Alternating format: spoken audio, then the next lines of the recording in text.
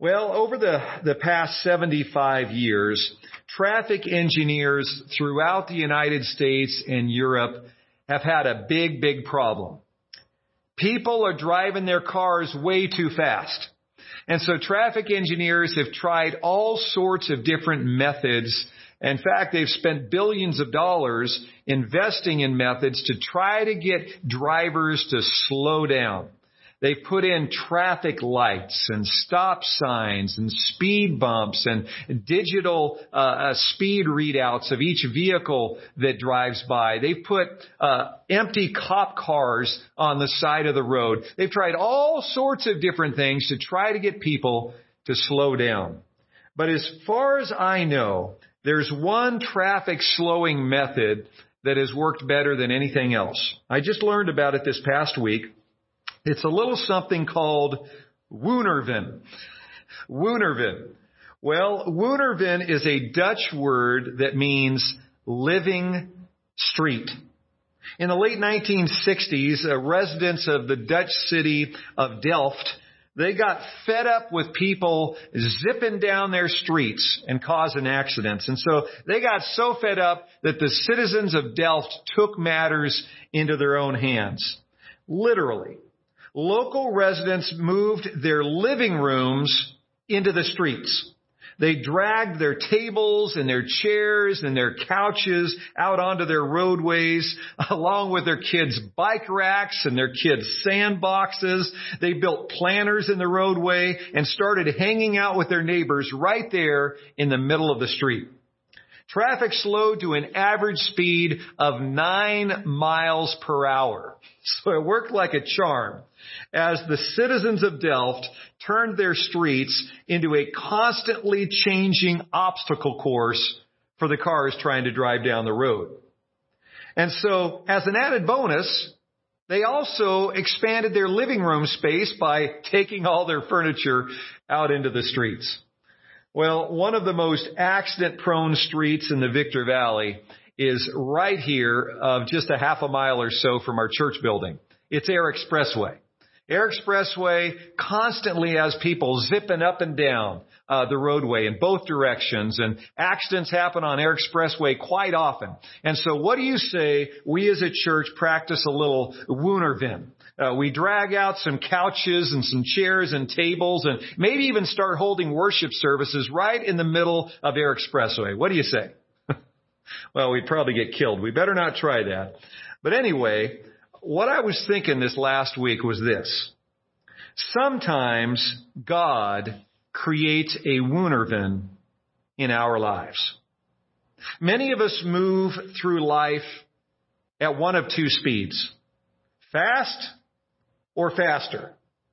We move through life at the speed of light, doing what we want to do and going where we want to go. And all of a sudden we have to slam on the brakes because there's a couch in the middle of our path. A couch that has been placed there by God. And so we navigate around that couch only to find a sandbox and a bike rack and maybe a planted tree. And we throw up our hands in frustration and say, God, what are you doing? What are you doing? And God answers back, Woonerven. My thoughts are higher than your thoughts. Neither are your ways my ways. As the heavens are higher than the earth, so are my ways higher than your ways, and my thoughts than your thoughts. Well, in Acts 16, verse 6, the Apostle Paul was just a few months into his second missionary journey, and he was making a beeline for Ephesus, and remember what happened. As he was making a beeline for Ephesus, the capital of that great region of Asia Minor, God put up the brakes. He put a couch in the middle of Paul's path, so to speak. Paul had this idea to reach the 300,000 people there in the city of Ephesus with the gospel of Jesus Christ because those people in Ephesus desperately needed Jesus. They desperately needed to hear the gospel, but God said no. In Acts 16 verse 6, Luke, the writer of Acts, simply tells us Paul was kept by the Holy Spirit from preaching the word in the province of Asia. God had turned Paul's path to Ephesus into a Wundervan, a living, breathing obstacle course. Over the next 2 or 3 years, God's obstacle course directed Paul to 5 cities in Greece. First of all, God put an obstacle that led him into northern Greece, the area called Macedonia. And God directed Paul's path through the cities of Philippi and Thessalonica and Berea. And then God put an obstacle in his path that directed him very quickly to the south, that southern area of Greece that we call Achaia. And he ministered to 2 key cities in Achaia. In southern Greece, he ministered to the cities of Athens and the city of Corinth. Then and only then was God ready for Paul to make his way to the city he had tried to make a beeline for some 2 to 2.5 years earlier, the city of Ephesus in the province of Asia. And that's where we pick up in Acts chapter 18. Beginning in verse 18. Please follow along in your Bibles. Paul stayed on in Corinth for some time.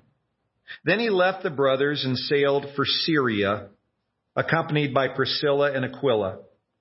Before he sailed, he had his hair cut off at Cenchrea because of a vow he had taken.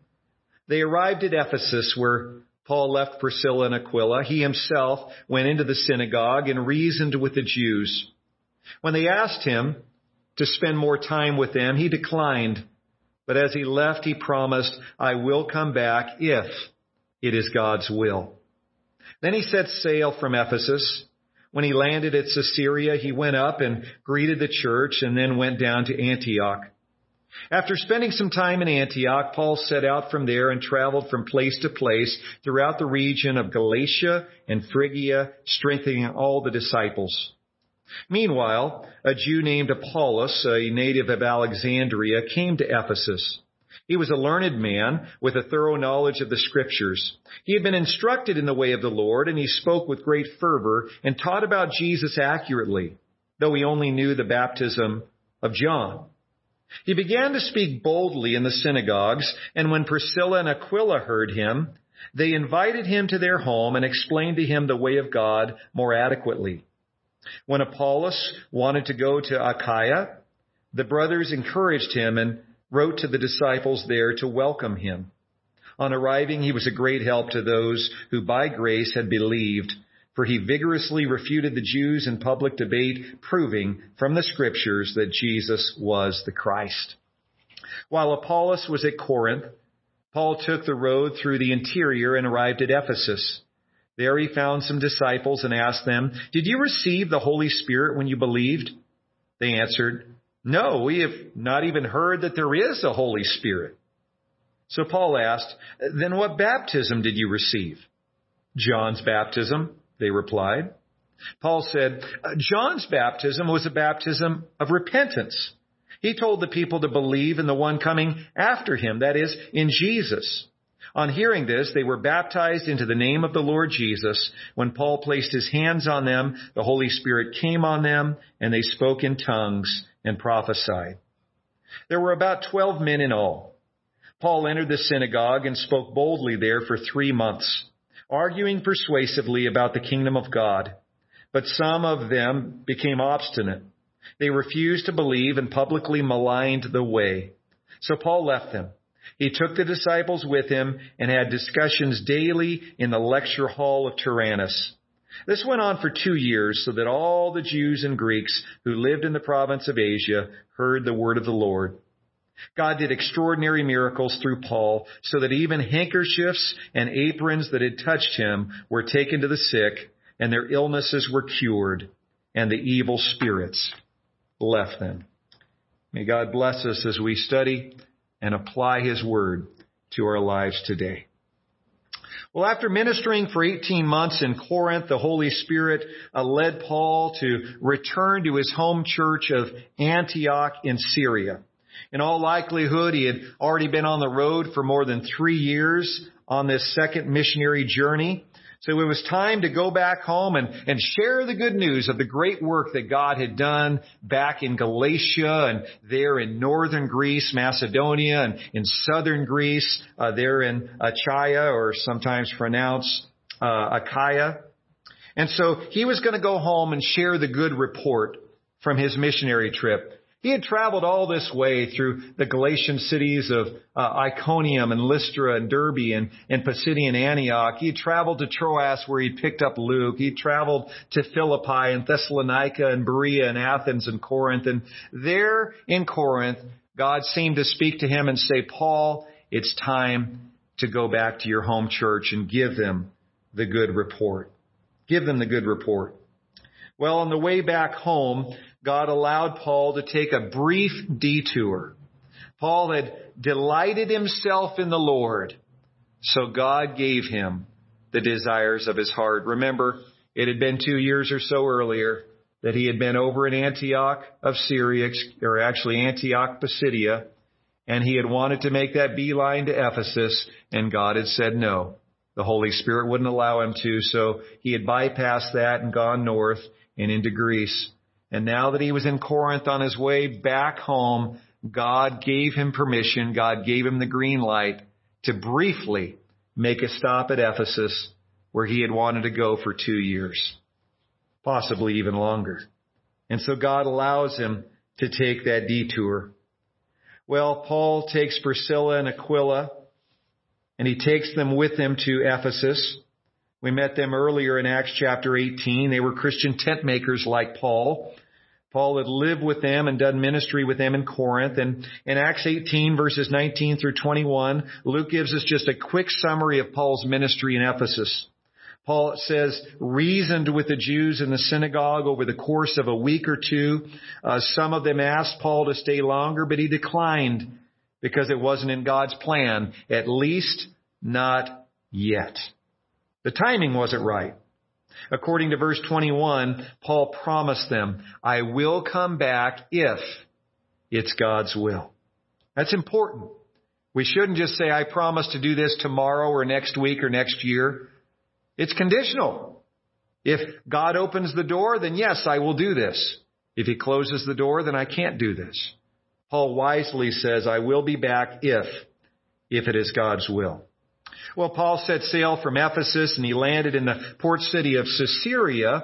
We might think that's a little odd. He comes down to here to Caesarea because that's like 300 miles south of his destination. He was going back home to Antioch of Syria. So why would he take a boat that dropped him off 300 miles or so to the south? Well, I think that question is probably answered in verse 23. It says, let's see. I think I skipped down too far. Paul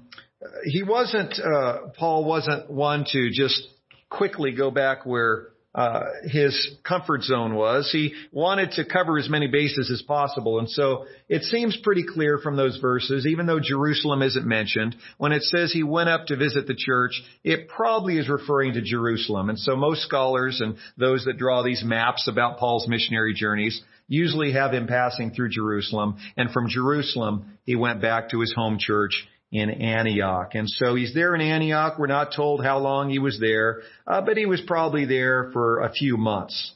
He wasn't one to let grass grow under his feet, so Paul pretty quickly decided to go back onto the mission field. And so Paul leaves for his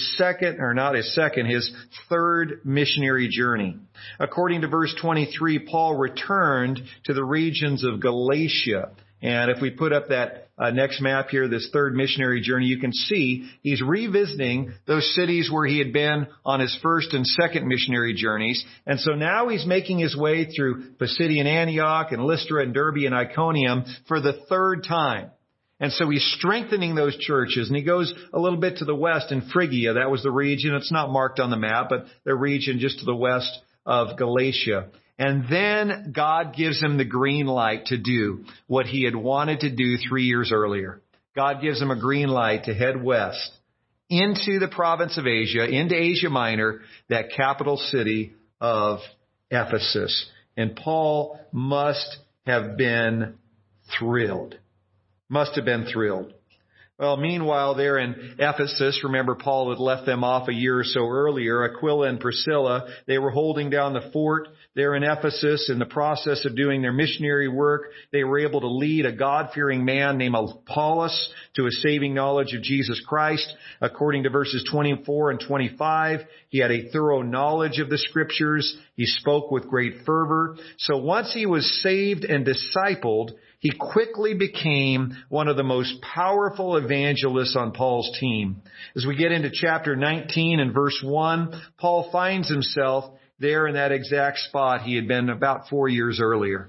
As I mentioned, he was there facing Ephesus to the west and looking north to that region where God had sent him before. This time God did give him a green light. Well, you might remember from our study of the 7 churches of Revelation last year that Ephesus was the most important city in all of Asia Minor, all of that province of Asia. It was the capital city of the province of Asia, and it was actually one of the most important cities in the entire Roman Empire. It was a super important city. I like to describe it as kind of the New York City of the ancient world. It was located on a major trade route that connected the Middle East to Europe. Ephesus was multicultural, filled with many diverse people from around the world. As I mentioned earlier, it had a population somewhere around 300,000 people. It was wealthy, boasting a huge marketplace and banking center. And Ephesus was a religious mecca. There were temples to different gods throughout Ephesus, and the most famous temple was the temple to Artemis, also known as Diana, the goddess of fertility. And so this famous temple to Artemis, the temple Diana, actually was one of the 7 wonders of the ancient world. It was an amazing structure that took somewhere between 120 and 200 years to build. It was an amazing structure, and hundreds of thousands of people from around the world would descend upon Ephesus every year, in large part to see that glorious temple to Artemis. They would worship her and they would purchase her little trinkets and souvenirs, which made big money for the craftsmen and the artisans and the merchants there in town. All that to say, Ephesus was a very important and strategic city in the Roman Empire. So strategic, in fact, that the Apostle Paul ends up spending around 3 years ministering there. That was by far a longer time than he spent in any other city where he ministered. And so he's there for 3 years. And we see in this passage we just read that during that 3 years, Paul was in fact able to establish a ministry beachhead reaching all of the province of Asia because a ministry beachhead had been set up in Ephesus. Look at what it says there in chapter 19, verse 10. It says, all the Jews and Greeks who lived in the province of Asia heard the word of the Lord. And so by the time we get to Revelation, there are strong churches, or at least churches, in all 7 of those key cities in the province of Asia, in large part because Paul had set up a beachhead of ministry there in the capital city of Ephesus that sent out tentacles of sorts into all those other cities in that region. Well, do you know what the last verse in the Gospel of John says? You may remember the very last verse in the Gospel of John says this: Jesus did many other things as well. If every one of them were written down, I suppose that even the whole world would not have room for the books that would be written. We read that in the last verse of John 21 verse 25. Well, you could say almost the same thing about the ministry of the Apostle Paul. Here in the book of Acts, Luke just scratches the surface of Paul's amazing ministry. He gives us just a few highlights, the tip of Paul's ministry iceberg. He just gives us the highlights, and so that's certainly the case when it comes to Acts chapter 19. Paul served Christ in the city of Ephesus for 3 years, far longer than he had ministered anywhere else. And during that time, at least half a dozen other churches in Asia Minor are reached with the gospel. cities in Asia Minor reached with the gospel. So the details that Luke gives us here in Acts 18 and 19 must be really, really small in comparison to all that Paul did during those 3 years. Paul must have done a whole lot more than Luke tells us. And so when we look at the highlights, he must have given us some of the most important things that Paul did during these 3 years. He gives 4 key highlights, and here they are pretty quickly. Number 1, in verses 2 through 7, he highlights the fact that there were these 12 disciples who aren't saved. The second thing he highlights in verses 8 through 10 is that there was this shift from the synagogue to the lecture hall that took place during Paul's ministry. Number 3, in verses 11 through 20, he highlights that God, through Paul, performed all sorts of extraordinary miracles. And finally, in verses 23 through 41, he highlights the fact that there was this riot in Ephesus. Now, for the sake of time, I won't touch on all 4 of these little incidents, these highlights of Paul's ministry in Ephesus, but I do want to touch on 2 of them. Let's start with Paul's ministry to the 12 men in verses 2 through 7. These 12 men, it seems clear, they think they are Christians, but they're not. These 12 men are called disciples in verse 1. That would lead some to believe that these 12 men are actually saved. They're actually Christians before Paul ministers to them. But there are a couple red flags here. Number 1, they don't have God's Holy Spirit. They don't have God's Holy Spirit living inside them. The second red flag is they haven't been baptized into Christ. And you look at those 2 realities, those 2 red flags, and it really does beg a couple questions. Question number 1, can a person be saved and not have the Holy Spirit in them? And the second question, can you really call yourself a Christian if you haven't been baptized into Christ? Those are a couple important questions. You could make the case that second question is up for debate. There's not a single example of a Christian in the New Testament who clearly wasn't baptized, except for perhaps the thief on the cross. He couldn't be baptized. But you get past the thief on the cross, you do not find another clear example in the rest of the New Testament of someone who is a follower of Christ who wasn't baptized. And so you might try to make the case that you can call yourself a Christian if you haven't been baptized, but you don't have much of a leg to stand on because we're not given an example of an unbaptized Christian in the book of Acts or beyond. And then that second question, or actually the first question, is super important as well. Can a person be saved and not have the Holy Spirit in them? Well, in a word, no. No. How can you possibly be saved and not have God inside you? You can't. It's impossible. At the point of salvation, Jesus takes your sin out and puts His Spirit in. Right? So say that with me. At the point of salvation, Jesus takes your sin out and He puts His Spirit in. In and out. In and out. That's what salvation is all about, right? He puts His Spirit in, He takes your sin out. I don't think that's a fair trade, but that's why we call it grace. Amen? So these 12 men are called disciples of Jesus. In a sense, they are disciples, they are learners, they are students of Jesus, but they weren't saved. That's a reminder to us all. Many people believe in Jesus and sing to Jesus and go to church on Sundays. But when it comes down to it, they're not saved. They're not saved. They're not living in a relationship with Jesus. The Holy Spirit hasn't moved in, and their sins haven't moved out. I'd also like to point out a few things about God's extraordinary miracles. Another thing that Luke focuses on here in verses 11 through 12. Look at these verses again with me, verses 11 and 12. Luke writes, God did extraordinary miracles through Paul so that even handkerchiefs and aprons that had touched him were taken to the sick and their illnesses were cured and the evil spirits left them. Well, first I want you to notice the wording in verse 11. It says something very interesting that I don't want you to miss. Let me ask you this. Who is doing the miracles according to verse 11? Who was doing the miracles? God was, right? God was the miracle worker.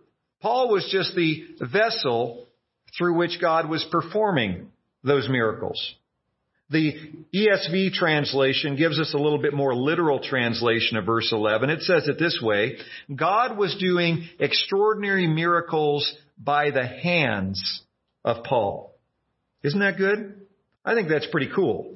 The creator of the universe used Paul's hands to do extraordinary miracles. That's pretty cool. Even the great apostle Paul wasn't able to do miracles on his own. His great courage had an outside source. His remarkable wisdom had an outside source. And his extraordinary miracles had an outside source. Paul wasn't the source. God was the source. Amen? God was the source. Here in Ephesus, we see God doing a unique work through Paul. These weren't ordinary miracles. They were extraordinary miracles.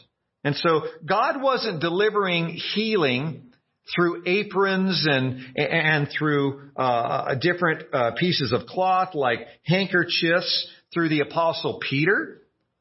Handkerchiefs that came from the Apostle Peter, as far as we know, weren't healing people. The same could be said about the Apostle John or the Apostle James or even that great pillar of the faith, Barnabas. None of those guys, as far as we know, were able to heal anyone by having their aprons or their handkerchiefs touch sick people or touch demon-possessed people. In fact, even Paul himself, when he was in Philippi and Thessalonica and Athens and Corinth and the other cities, as far as we know, handkerchiefs and aprons that touched him in those cities couldn't even heal sick people. This is an extraordinary work that God is doing in this place of Ephesus at this specific time for a particular unique reason. And what was that reason? Well, in all likelihood, God did these extraordinary miracles through Paul in Ephesus for two reasons. Reason number one, because Ephesus was the key to reaching hundreds of thousands of people throughout the province of Asia. And reason number two, because Ephesus was steeped in the occult. It was steeped in the occult. It was filled with pagan idolatry and sorcery. So God chose to distinguish His power from Satan's power. Just like when Moses stood before Pharaoh and God used him to display those many signs and those 10 different plagues, God was demonstrating that there was a clear contrast between His power and Satan's power. God seems to have been doing a similar thing here in Ephesus during those 3 years that Paul ministered there. Which brings us to an important point to keep in mind. God does miracles every day because He is a miracle working God. Amen? He is a miracle working God. But in Scripture, there are 3 time periods where God does extraordinary miracles. He does it during the time of Moses. He does it during the time of the prophets Elijah and Elisha. And finally, He does it during the ministries of Jesus and the original 12 apostles plus Paul. And so those are the 3 times in Scripture where we see God doing extraordinary signs and wonders and miracles. And each of those 3 periods of time didn't last for more than 100 years. So with that in mind, when we ask the question, are we as Christians living in 2022 to expect these same kinds of extraordinary signs and wonders and miracles in our day? And I think the biblical answer is no. But I believe we should pray for them. I believe we should pray that God would bring us extraordinary miracles and signs and wonders like He did in those 3 periods of time in Scripture. Because nowhere in the New Testament does it say God never again will display signs and wonders like He did in the days of Elijah and Moses and the Apostle Paul. I would hope and I would pray that God will do it again in our day. Amen? 4 life-changing insights that I don't want you to miss today, pulling from these 2 great chapters. I don't want you to miss these wonderful insights. Insight number 1. God's detours are Wunderwinds, living detours. They will redirect you to strategic ministry opportunities and new friends at every turn. Well, remember that when you ask God for something, when you pray to God for something, God can give you 3 possible answers, not just 2. Many Christians focus on the first 2 possible answers that God can give, yes or no. A lot of times we forget about that 3rd possible answer, which is wait. Not yet. Wait. The timing isn't right. Wait. So God sometimes tells us that He is going to answer our prayers, but not yet. In Acts 16, Paul so badly wanted to go share the gospel in Ephesus. To Paul, it seemed like a no-brainer. Reaching Ephesus was the key to reaching hundreds of thousands of people for Christ. But evidently, God didn't think it was a no-brainer, because He told Paul, not now. Wait. God wanted Paul to go to Ephesus, but not yet. First, He needed Paul to share the gospel and plant churches in Philippi and Thessalonica and Berea and Athens and Corinth. As a result, many people were saved. 5 books of the New Testament ended up being written because he went to those churches in Greece that God redirected him to. And he picked up new ministry partners along the way, including Luke, who went on to write 2 books of the New Testament, including the one we're studying today, the book of Acts.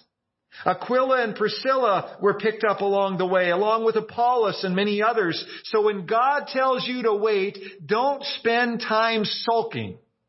God is redirecting you on a strategic detour that will offer you new ministry opportunities and friendships that you otherwise wouldn't have had.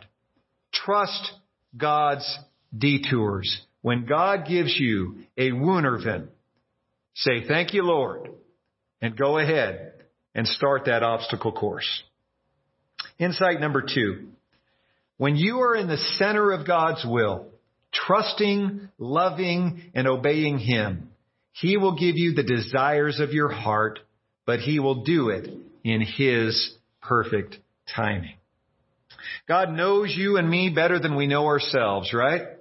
He knows us inside and out. He knows what you need, and He knows also what you desire. He knows what you desire. So when your greatest desire is to bring Him glory and honor, you better believe that He'll give you the desires of your heart. But it's going to be in His perfect timing, not yours. You all know the old expression, good things come to those who wait. Well, that is especially true of those who follow Jesus Christ. God will give great things to His servants who wait on His perfect timing. God has some wonderful surprises for you as you're waiting on God's blessings to come. And when the timing is right to give you what you desired, it will be so much sweeter than it would have been if God had given you the desires of your heart at the very moment you had first asked for them. Oh, His blessings will be so much sweeter if you allow them to come in His perfect timing. You'll discover that His timing is so much better than your own. Insight number 3, if you don't have the Holy Spirit, you're not saved. And if you refuse to be baptized, how can you call yourself a Christian? Never forget, Christianity isn't a matter of just believing the right things about Jesus and the Bible. Christianity is about being in a relationship with God. It's about inviting God to live inside you. It's about living for Jesus Christ. It's not just about knowing. It's about being. It's about inviting. It's about living. So if you don't have the Spirit of Christ living inside you today, it's time to change that. It's time to make a clear and definite decision to place Jesus Christ in the driver's seat of your life. Ask Him to forgive your sins and take the wheel. Believe that He will do that. Repent of your sins and get baptized.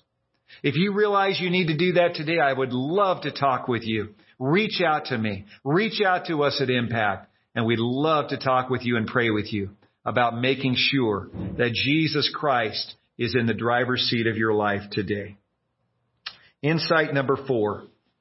God wants to do miracles through your mouth, hands, and feet. But you need to be a clean and willing vessel. Amen? I love what King David writes in Psalm 24, verses 3 through 5. Who may ascend the hill of the Lord? Who may stand in His holy place? He who has clean hands and a pure heart. He will receive blessing from the Lord. Aren't those great verses? I want you to think about this. One of the greatest blessings in the world is to be used by God in significant ways. One of the greatest blessings in the world is to allow your body to be used by God in significant ways for His kingdom.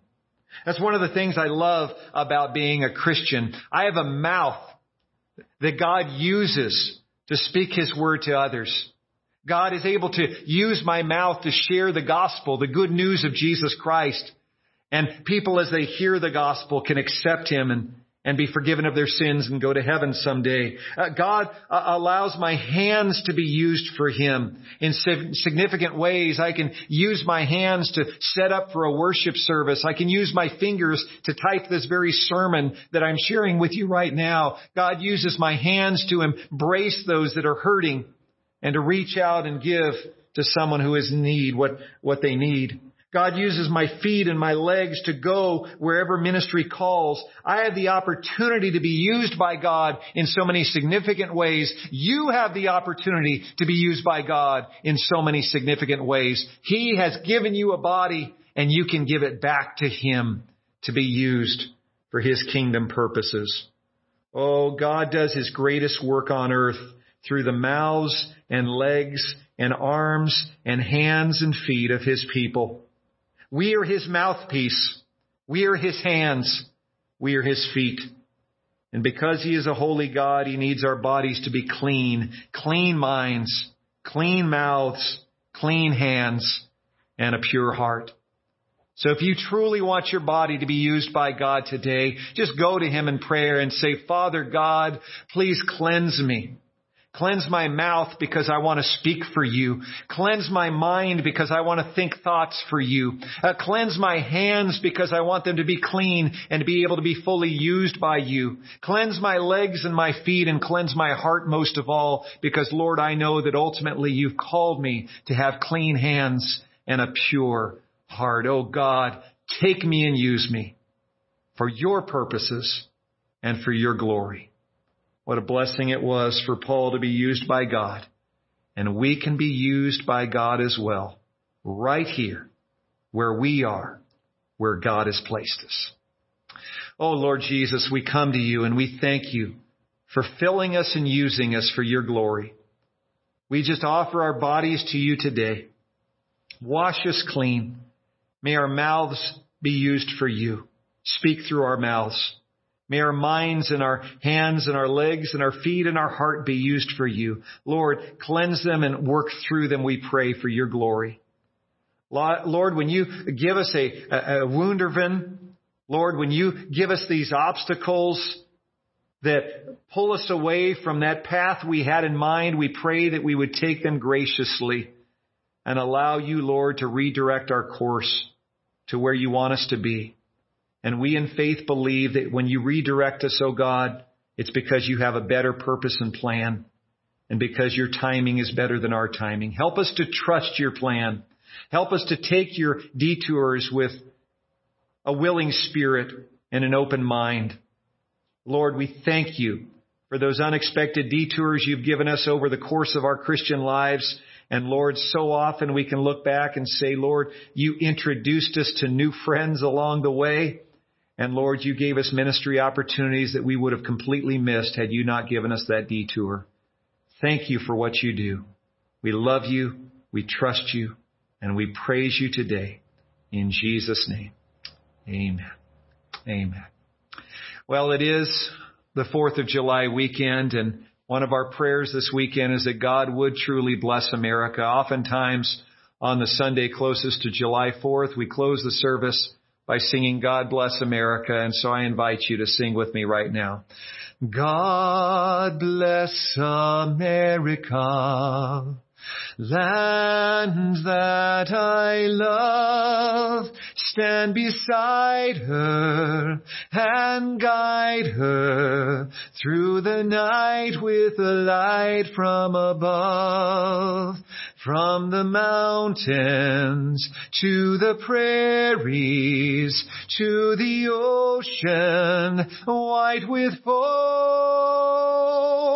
God bless America, my home, sweet home. God bless America, my home, sweet home. Amen. That is one of our prayers today, that God would bless this country. And I pray that our country would bless God by turning back to Him. If you have decided to make that decision to accept Jesus Christ as your Savior and Lord today, to trust in Him, to turn from your sin and put Him in the driver's seat of your life, please reach out to us right now. We'd love to talk with you and get you baptized as soon as possible. Remember, He calls you to be baptized if you're serious about following Him. It's not optional. It's not up to you.